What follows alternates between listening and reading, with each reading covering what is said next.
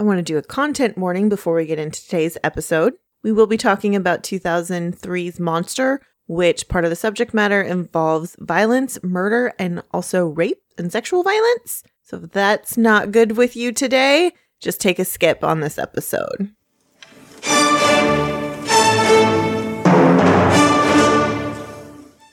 Welcome to Macintosh and Maud Haven't Seen What, the podcast where we make each other watch movies we should have already seen. I'm Diana. And I'm David. So today we are continuing our Lady Director series, and we are going with 2003's Monster. Based on the life of Aileen Wuornos, a Daytona Beach sex worker who became a serial killer. So, why haven't you seen this, David? It is interesting. True crime I do have a love-hate relationship. I've been off it more recently after multiple people have discussed the ethics of true crime, and digging into some of that stuff, I was like, oh, I need to, take a big break from this before I see if I'm interested in coming back. True crime podcasts are super popular right now, as are the television shows and documentaries. However, those stories need to be held to a very high journalistic and just ethical standard. When it's done really well, it's amazing. And when it's done really badly, it just feels icky. Wuornos has always been one of these interesting figures in true crime. Mm-hmm. I've heard at least a few different versions of the story, but mainly just the highlights. Okay. And this movie smack dab came out when I really wasn't seeing a lot of rated R movies. Okay. I don't know that I was big on the Oscars in 2003, and this was one of those hard R's that I would have had to go with a parent, and I was just like, I don't need to go see a murder movie. Oh, sweet baby David. I don't remember seeing this in the theaters, but I know I had seen it because, spoiler alert, Charlize Theron won an Oscar for it. So I was curious about that. So this was more when I was in I like what I like with my movies and my giant collection of VHS. But after things had won awards, I wanted to go see what they won for. Yeah. So that was fun. I also feel like I didn't know anything about this movie until the awards happened. Well, and that was the other fascinating thing about this movie is it's a really small budget film. It's $4 million. It grossed $64 million. So that's a huge return on their investment. Relatively unknown people. I mean, Charlize Theron had done a lot of work, but she was not a movie star yet. Yeah. And then to also do this, where she makes a physical transformation that is not playing to her natural strengths aesthetically. Yeah. So that's a little different. A lot of people gave her a lot of praise for oh, you played this unconventional woman, blah, blah. And now it's kind of whatever, you ate a bunch of donuts. At the time, it was what a physical transformation. And now looking back on that, the question is, okay, but that doesn't merit an award.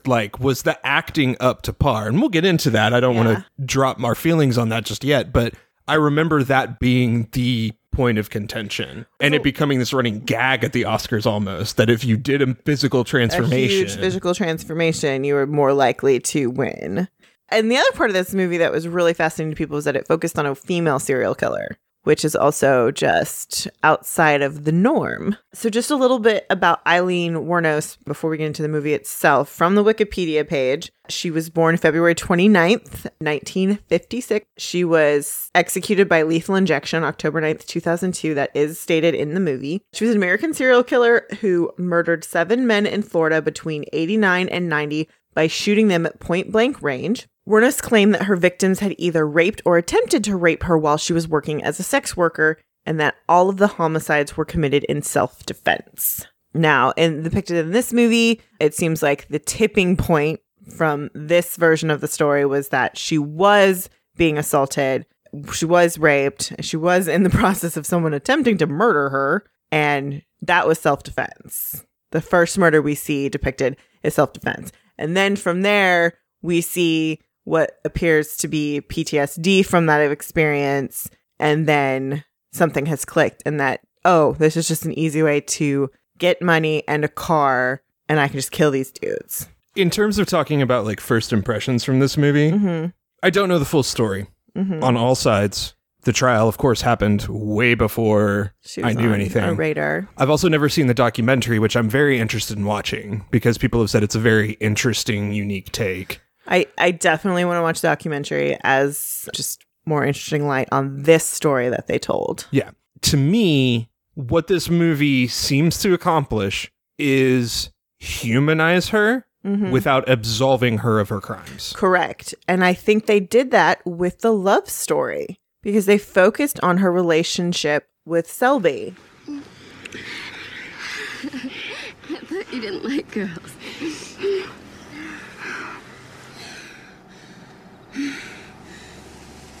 I didn't like anyone, really. But I like you. The writer for this movie is Patty Jenkins. Before this movie, she had written Just Drive and Velocity Rules. And after this movie, she is writing Wonder Woman 1984. Yes, if you didn't catch that, she is director Patty Jenkins of the amazing Wonder Woman. She's also done some other shit. I'll get to it later. But she's a badass. And this was a total breakout. This came out of nowhere. I mean, still a $4 million budget, so she got no money for this, basically. But this is a story that focused on an unlikable woman. An unlikable woman from social standards, I think. Yeah, and exactly. She was a sex worker and she was a murderer. So why would you focus a story on this person? And it's the same reason we get obsessed with all of the male serial killers. There's just more of them. Honestly. And so I really love that the focus of this film is humanizing her and giving us an understanding of why this could happen, this did happen, and the path that set her on this. We find out that she had been a victim of sexual abuse her whole life. She started doing sex work when she was a very young teenager. 13. When she was 13 years old, she got pregnant and she was immediately forced to put the baby up for adoption, which there's kind of a throwaway line in the movie of her talking about that to herself. So she always was looking for validation through sex. Her entire childhood led to that feeling. Yeah. In her case, it really is a tragic story. Yeah. And that's meant in the full sense of that term. She was set up to fail from day one. And that doesn't absolve her of anything. No, it doesn't excuse what she did, but it does explain how it happened, how she got to that point. You know, I think I've said it before in one of these movie podcasts that there are very, very few people in this world who are born straight up evil. Just pure evil. Nothing happened to them. There wasn't a switch that was flipped. They've just always been that way. Very few. And so this is one of those situations where you can see with the picture that Patty created for us how we got from day one to her final day. Not only seen the footage, but I think spurned by the documentary I've always seen come up as Eileen, Portrait of a Serial Killer. Yeah.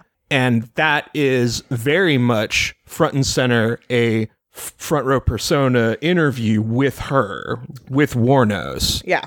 Which is only one side of the story. But I think Jenkins took that as a cue of, okay, what we actually have here is a woman's story that's way more complex and deep and deserves to be told to an audience that can really try to reckon with that. And what can we, if we want to talk about good ethics of true crime, what can this teach us about how we can make society better so that people aren't put in that situation? Yeah.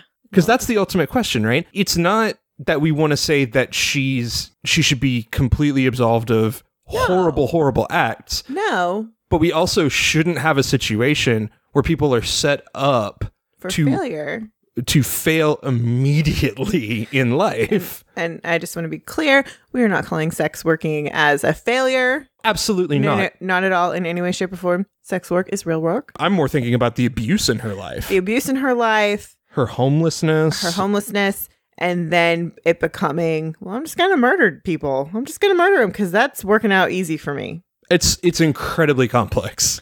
And I don't want to pretend like we have it all figured out. No. But it asks a ton of questions that I think are important. True. Patty Jenkins got access to hundreds of letters that Eileen Wuornos had written and received so that she got that insight into her life. Eileen Wuornos was a notoriously uncooperative person. Notoriously. You know, she was caught around in 1990, and so for 12 years she was in prison. So it's 12 years of those letters and back and forth stuff Yeah. for Patty to pull from in order to tell this story. I mean, I'm very pro the story and the writing. I am. I'm pro the story and the writing, and I think it's clear from everyone in there that the story is such a solid ground base that you can spring everything else off of it. And for such a low budget movie, the story's got to be that much tighter. Mm-hmm. The story has to be on point in order for it to work with only $4 million in your budget. Yeah, it's not a lot of money for a movie. Directing, again, we've got Patty Jenkins. Before this, she had directed her 2 shorts, Just Drive and Velocity Rules. Then after this, she did a bunch of TV. She did Wonder Woman. She did a bunch of TV pilots, including the pilot for The Killing. Oh, okay. And then she will be directing Wonder Woman 1984. Mm-hmm. So, I mean, Wonder Woman was great. We love that. So, A+ lady. Yeah, she's an incredibly talented director. In terms of this movie, the budget reads on screen. Mm-hmm. And before I started making judgments on it, I wanted to know that budget. Yeah. Because that answers a ton of questions on the stylistic choices in the film. Yeah. That being said, this movie has that thing that I hate, that mid-2000s look of that weird, grainy darkness that works for the tone of the movie, but after a while just gets so drab and boring to look at. Mm-hmm. This movie's not supposed to be pretty. Well, here's where it should have been pretty, at Selby's house. Yeah. Selby's house should have felt like Selby's life was kind of sad. Yeah. I mean, it was a little sad, but that compared to Eileen's life should have been like a freaking hotel. It should have felt magical. Like when we saw them together, at least in the beginning, it should have had some feeling, some essence of like fairy tale, like love bubbles. I mean, maybe, but I wonder, would you undercut the realism of what you're seeing in that moment if you did that? If you go too far with it, Yeah.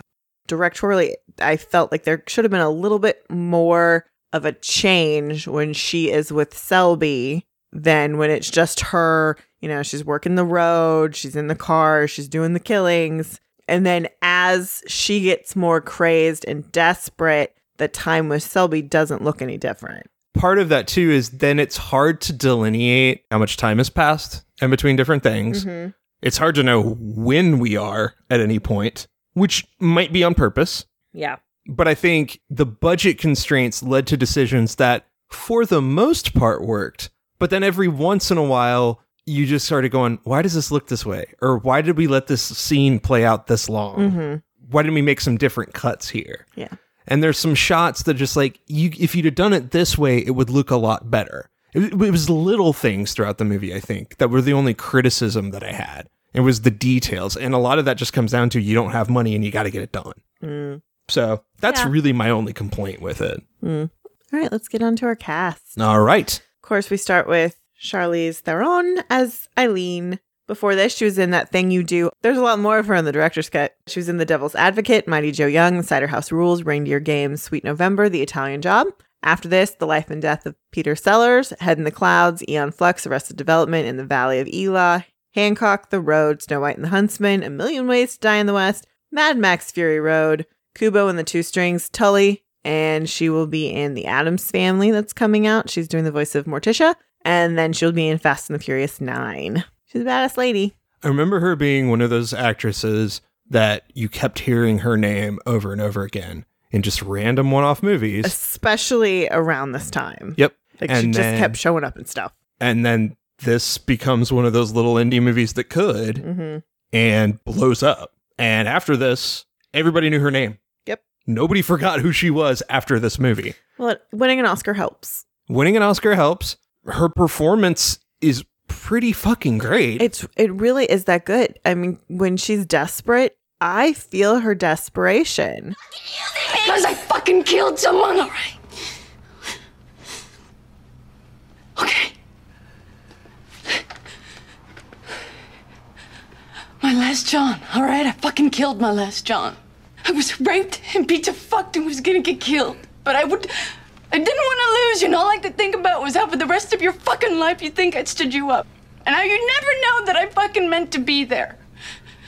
And I didn't want to die thinking that maybe you could have loved me.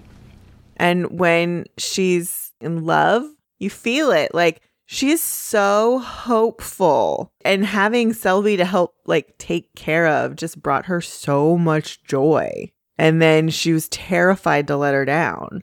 And you see that, you feel it. Maybe my only quibble is that I don't feel enough uncertainty from her performance. She feels like every single time she's on screen, she's making a very specific choice for a very specific reason, which is great, and that's important. But especially with this character, every once in a while, I want that to be muddier.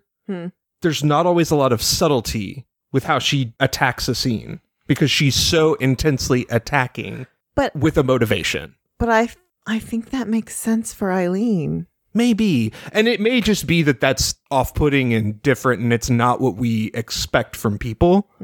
But I think without a little more context, if you're just seeing it kind of play out, you go, wow, you've got a very specific choice in every single one of these moments, but every once in a while, could we have a little more doubt or confusion as to where you're at? I don't know. She gained 30 pounds for her role in this film. Patty Jenkins said she knew Charlize would be perfect for the role when she saw a scene of hers from The Devil's Advocate. They did a close-up of her with her nose running, and she just knew that Theron would be fine with digging into Eileen. Yeah.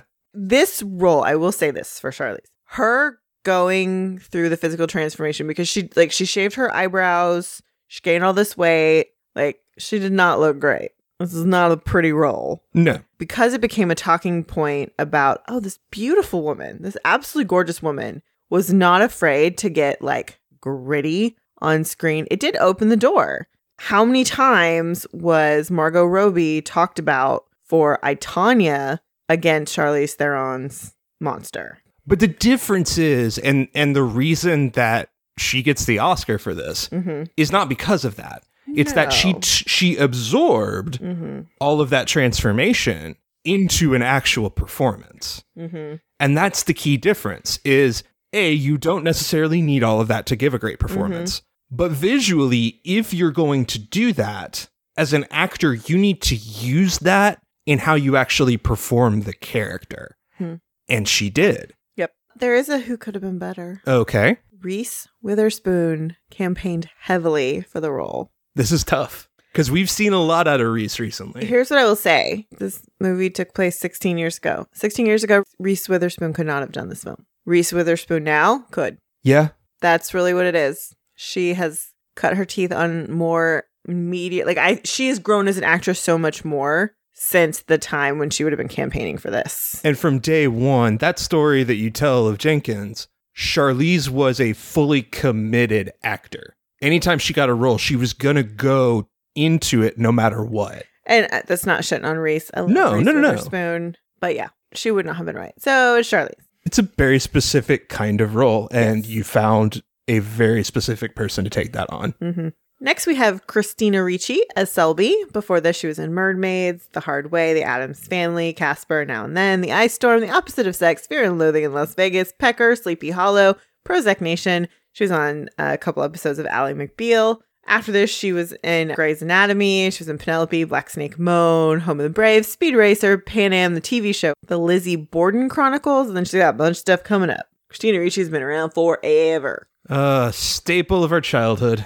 She was. Casper, man. The Addams Family. I know. Yeah, I mean, she's been around my whole life, basically. Now and Then. Oh. Now and Then. It's great. It's a great movie. Selby is based on Tyra Moore, or Tyria, Tyria, I'm not sure, Eileen's real-life girlfriend at the time of the murders. It's a little, I don't know. I don't know if I mean, first of all, Selby doesn't necessarily come off great. No, she's a sad lesbian. It's just the way she's played is so sad and a little pathetic and needy. See, I'm kind of okay with that. I think that is what comes through in the writing. I think the writing of that character feels a little tropey. What Ricci manages to do is take those and give it a tiny bit of subtlety that we're still like, I don't really know about this, but she grounds it enough and smooths out those rough edges to where she's enough of a believable character. Oh, yeah, no, I get it. So I think that's a credit to her for doing that. Where she really sells it is her phone call at the end. Oh, it's a beautiful scene. Yeah, because when it starts out, when I remember when I first watched it, you don't realize that this is a phone call trying to get Eileen to confess to something. And there's a very specific moment where like she just starts repeating herself and you're like, "Oh." And then that's when the camera starts to move and you can see the FBI or police guys. I think also it's the moment for me where it really turned was that she starts to feel almost intentionally cruel. Mm-hmm. Like you're being really cold. And that was when I went, oh, they're tracing this call. They're recording it to get the testimony. Yeah. And it's so beautiful in that scene because they are both talking in code to each other of Selby saying, I have to live my life now, and I need you to do this for me, and I hate having to do this to you. No, it's not even that. She starts the call, and then Eileen asks her a question that Selby lies about. Yeah. And that's when Eileen knows what's going on. Yep. That Eileen depicted in this film still has those feelings for her and is like, okay, like I'm already in jail. And you can see all that and that pain, but it's like, at least I can do this for her. I can let her walk away. Yep. So that I do love. And that from a storytelling perspective, whether or not that's really how it happened, I don't care. For the movie, it works really well. Oh, yeah. Especially with the actresses we have. They're fabulous. They knocked those scenes out of the park. I have one who could have been better. Okay. Kate Hudson was offered the role of Selby, but she turned it down. Ricci's so much better at being wide-eyed ingenue. I agree. In this dark tale. Kate Hudson doesn't have that same vibe. You have still not seen Almost Famous, so you're going to be quiet about her abilities. Let me be very clear. I am not saying Kate Hudson is bad. I am saying that in terms of what I've seen of her, I don't think she's right for this role. She could have done well, but I like Ricci against Charlize. Yeah. Then we have a bunch of people who've been in this movie for like 2 seconds, so I'm not going to talk about them. Fair. But I do have 2 Arpons that I feel like we need to talk about for just like 2 seconds. We have Bruce Dern as Thomas. He's the dude who's in charge of the storage unit, and he's the one who's trying to look out for her. And he's the one who's trying to get her so she doesn't get arrested because he knows what's going to happen. He is to the bitter end trying to help her out. Yeah. God bless him. Yeah. Love Bruce Dern. He's great. He's genius actor. And next we have Scott Wilson as Horton. Another genius actor. You might know Scott Wilson as Herschel on The Walking Dead. Yeah. Best part of that fucking show. Oh, yeah. Before we canceled. Also just a legendary character actor. He actually turned down the role of Horton several times because he thought in order to play the part correctly, he'd have to go to a place emotionally that he was not prepared to go as an actor. And he looks like it in that scene. He's amazing in that scene. That scene is so gut-wrenching for both of them. Look, I've got the keys in the car. There's my wallet. Just... No, ma'am. Turn around! No, ma'am. No. Get down. You don't have to do this. Get down. You don't. You really don't. That, and then he does all those things that you hear them, like people tell you when you're in a situation where someone might try to murder you, is like, talk about your family, talk about your life, try to plead to that emotional side of it. And that's what he does. He legitimately is like, he's very earnest and like, I got a place that you might be able to stay at. And he just wants to help. He is sympathetic to the story that she's been given him. And it's so perfect because then she plays off of it in being like, I don't want to do this, but I have to kill you. I have to kill you because otherwise I'm gone. Well, and the other part of it is that she has never been given any genuine kindness. So that's why, like, any sign of kindness or like genuine love, she does not know how to handle it because it's always been suspicious and it's always been wrong or wildly inappropriate. It is a horrible moral dilemma that they find themselves in. Mm-hmm. And it's perfectly played by both. Ugh. I'm so glad they got him for that role. Like, I bitch about Oscar nominations for super tiny roles. Like, you were in the movie for 5 minutes.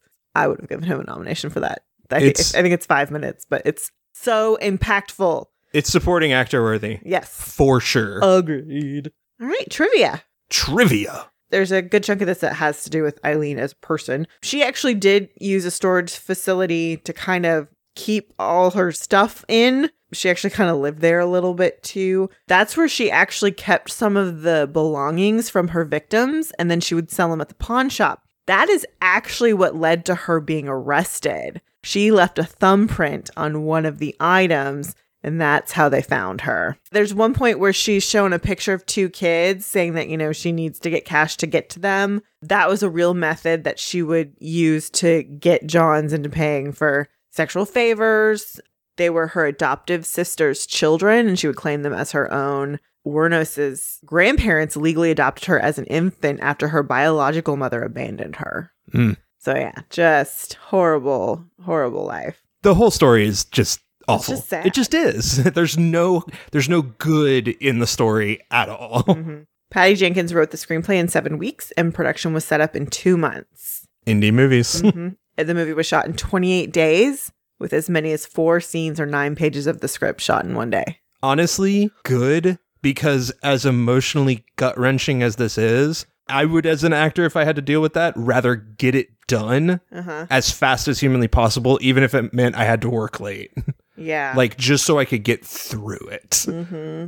So I can appreciate that they sped that up to just be like, we got to get the story done so we don't hurt our actors. Steve Perry, the former lead singer of the band Journey, was the music consultant for this film. Cool. Fuck and its permutations is spoken 189 times. You know, I would say that's impressive, but I've heard way more terms of that. Well, here's the other thing is that there's no point where it felt excessive. Nope. Didn't feel it. So that's good. The biker bar scenes were filmed at The Last Resort, a bar frequented by the real-life Eileen Wuornos and the place where she was arrested. The owner, who capitalized on her infamy, hung a sign in the front advertising cool beer and killer women. And he has a cameo as the bartender who threatens to cut off Wuornos for being over her tab limit. I roll, but like, all right, that makes sense. I do like that they filmed it in the place where she was arrested. That is cool. I like that.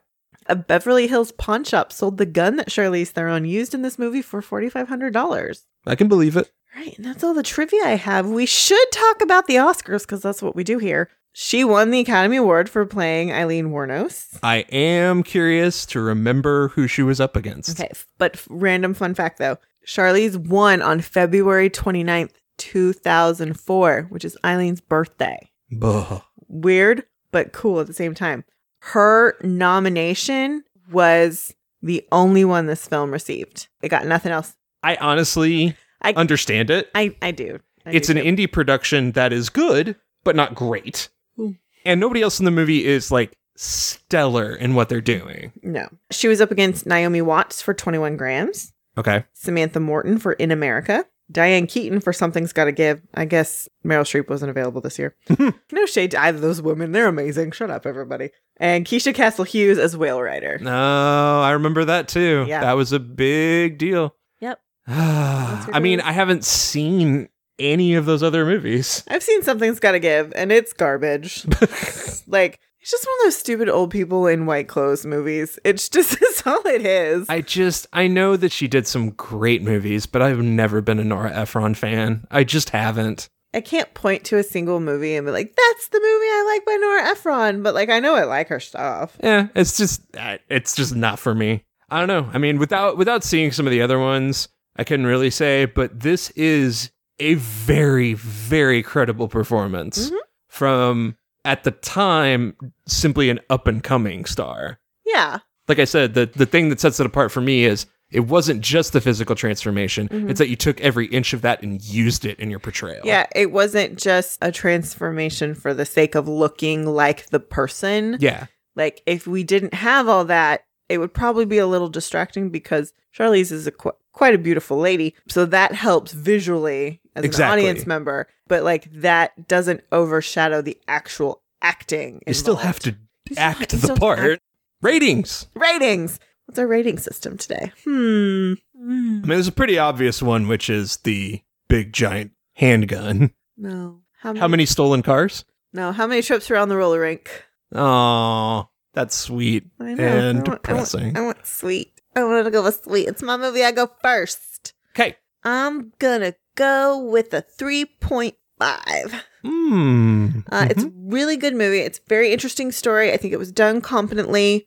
It's not perfect. That's what I got. I got 3.5. I'm going back and forth, but I think I'm going to agree with you with 3.5. I hate it when we get the same ratings. Well, what doesn't get it to a 4 for me, the little details aren't always picked up quite right. Yeah. And by the end of the movie, you're left kind of going, I really, really enjoyed this. I loved what they did with what they had. I kind of wish they could have done a little more. That's fair. I think that's the one thing you're drawing back from that. And the knowledge that this movie is held up by one performance. It's a really good performance, but if we had great performances around it, it would be even better. True. So I think 3.5 is perfectly accurate. It's really good, just not quite great. All right, so what's up next? Well, we are hard left turning again into very lighthearted family drama affair. We're doing The Kids Are All Right from 2010. All right, yeah. Another indie film that could. Never saw it. Nope, didn't see that one. So this one's new for both of us this time around. Until next time. Bye, everybody.